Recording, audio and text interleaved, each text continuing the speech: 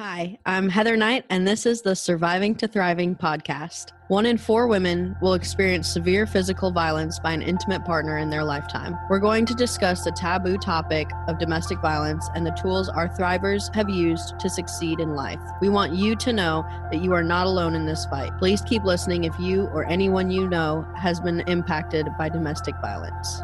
Before we get into today's episode, I would like to thank our sponsor, Knight Protection Services, for making this podcast possible and all the support they provide our cause. One of the questions that I wanted to ask you was the moment that you decided that you were not going to be old Beata anymore.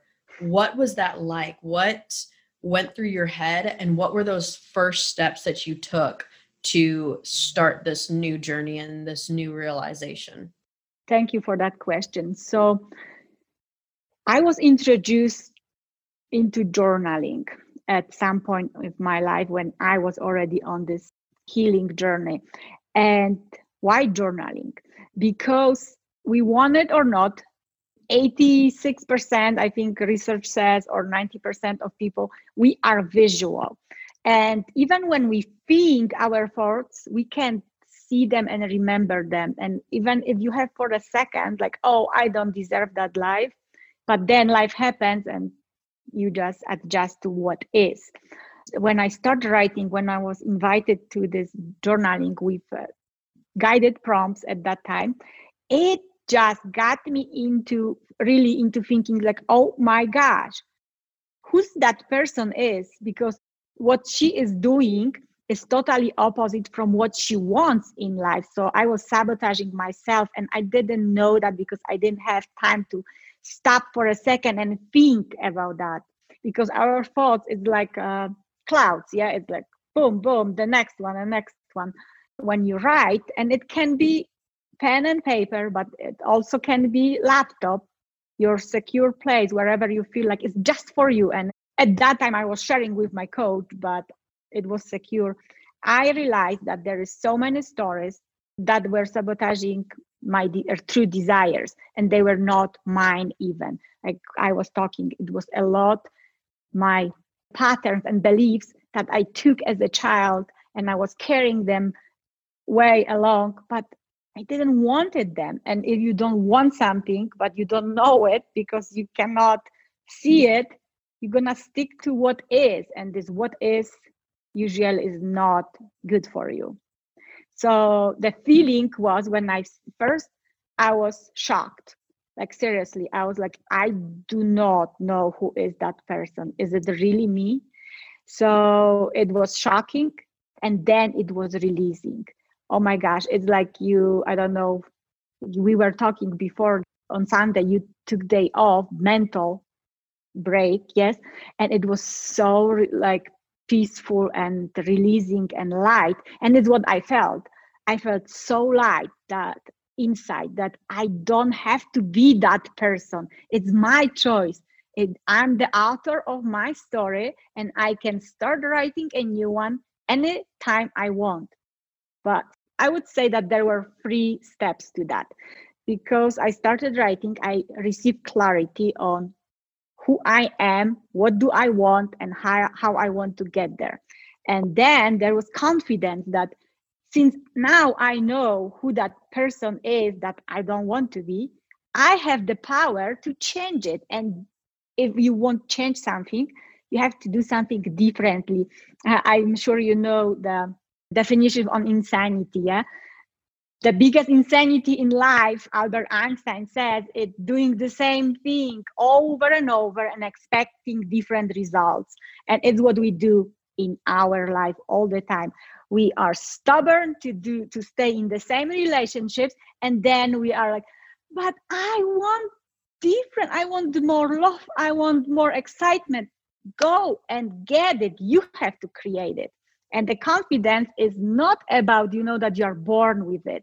You can do it with stretching your comfort zone and believing that you are capable of becoming who you want to become. Because if you want to become who you've never been before, you have to do stuff that you've never done before.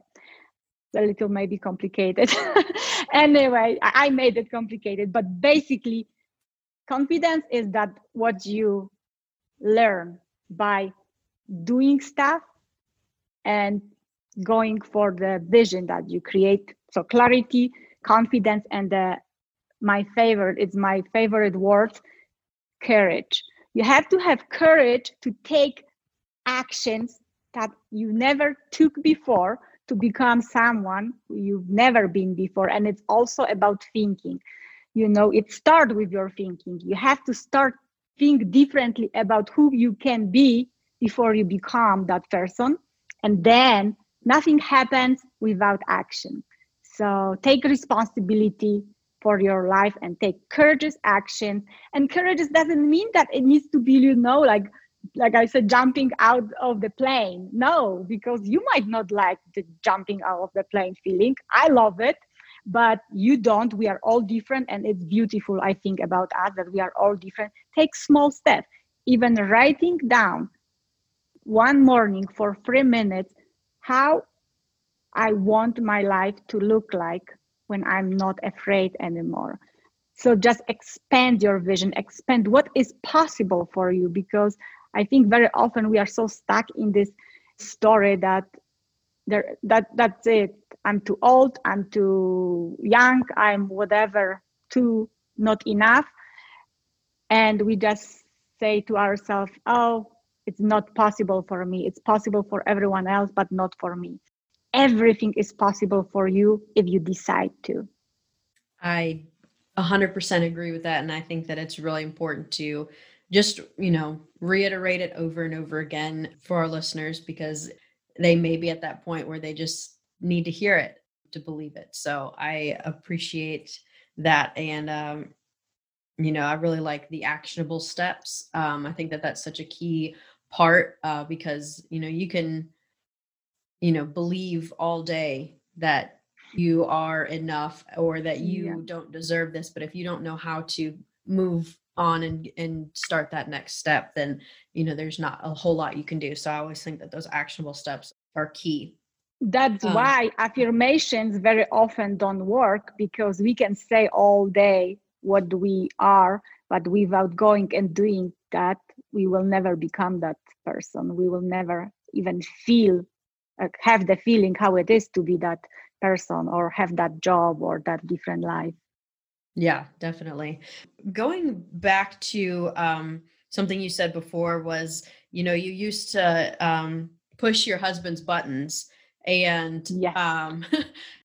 Did you self-sabotage that relationship because one, either, this is too good to be true, you don't deserve any of this, so, I'm going to just sabotage this? Or was it, that this is a good thing, but you're so used to the bad thing that you wanted to form that into the bad thing because that's what was normal to you? Do you know, I hope that I explained that right. I think there is mixed of everything. I definitely was bringing the old beliefs and my pains and my wounds from my previous relationship, the long relationship, that eventually he's gonna leave me. So I think it was my biggest fear in me, that eventually he's gonna leave me, because everyone leaves me. So I'm gonna work it out. So because I think when we do it, we feel like we are in control, and we love to be in control. So if I can predict it and make him go now, so this pain that I'm expecting is gonna just happen, and I can say, checked, okay, I was right. Because we want very often to be right. We want confirmation of what our mind is thinking. And the fear, especially fears, again, my biggest fear was like, eventually it's not gonna work. I was for 11 years in relationship and he left me, so there is no other way. It was my deep belief that I had to work. And I didn't mention that actually we split with my husband for a short time, and in the meantime he went back to his ex-wife. So it was another fear, like, okay, we talk it through, we work on it, but eventually I'm not enough. I cannot have this normal life like everyone else. So he is going to leave me anyway, just because I don't deserve, or for his ex-wife. So this was huge. So I was sabotaging myself. I was trying to predict my future and create it. When you try, again, it's also, you should write it down. What you focus on grows. So I was focusing day and night, even working. And how you know that you are doing it? Because around your heart, there's such a lot of tightness, and the fear is like everything is like you are so sensitive, and there's a tension.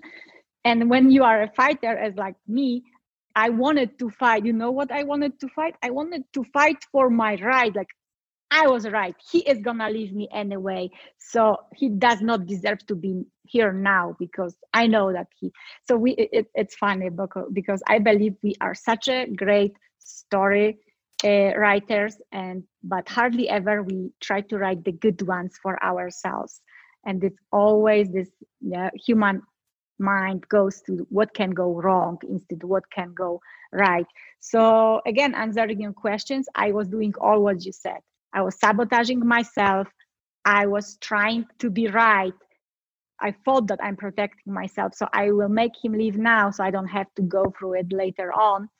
And I did not believe enough in myself that I deserved. I was still on the journey, but I was already on the journey. So thank goodness I did not went to the rabbit hole and did not screw it up totally. And I invited my husband to join me on that journey of self-awareness and self-growth. And he joined me, because I see also in a lot of relationships that one person is growing and the other, like in my previous relationship, he is or she is fine where they are. And no matter what, you cannot fool them. And the ladies, they are okay. If he cannot come to my level, I will go back to his level, and it's disaster. And it's disaster, unfortunately. Yeah, definitely. I think your story and your journey is just so amazing. And I want to talk about where that's brought you now. What are you doing today, and how are you helping people that were in your same shoes get to where you are today? Well, I work mostly with women. And again, think for yourself first. It's my mantra. And it's what at least I try to invite them on this journey. So we journal, of course. And because when we journal together, I can quickly get into their heads and how they operate on a daily basis. And very often I see same fears, same struggles that I was going through. Today, I'm a coach, and I want to motivate women through speaking. So I just joined the Les Brown's also training, because I want to inspire every single human, every single woman to change, to have this courage to change, because I know that change is scary. But again, if you don't change what you don't like, you're just gonna leave it. You're just gonna have it in your life. So I work with women on their mindset, and I highlight, because we all have our strengths that we don't see. So we focus on their thinking, and we focus on their strengths and ability to overcome challenges successfully, because we often think that if there is a challenge, probably it will end bad. It can be successful even if you have to go through, dark times, and it will be hard, but you can do hard because you are still here.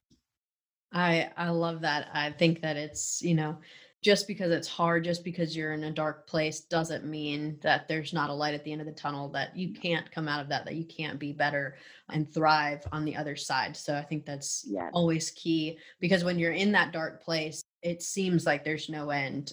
So just reiterating that and making that a point to our listeners, I think is so great. Wrapping up, I just want to ask, is there anything that you want to reiterate or mention that we haven't reached yet or talked about yet to our listeners? I think we talk about everything. Jess, I want to encourage every single listener, is it a man or woman, do not give up on your dreams, because sometimes I believe we see dreams as something that can't be reached. It's like not tangible, but without that vision, you're gonna live small life. So, and people gonna tell you that, come on, be real. Yes, we say, stop dreaming, be real.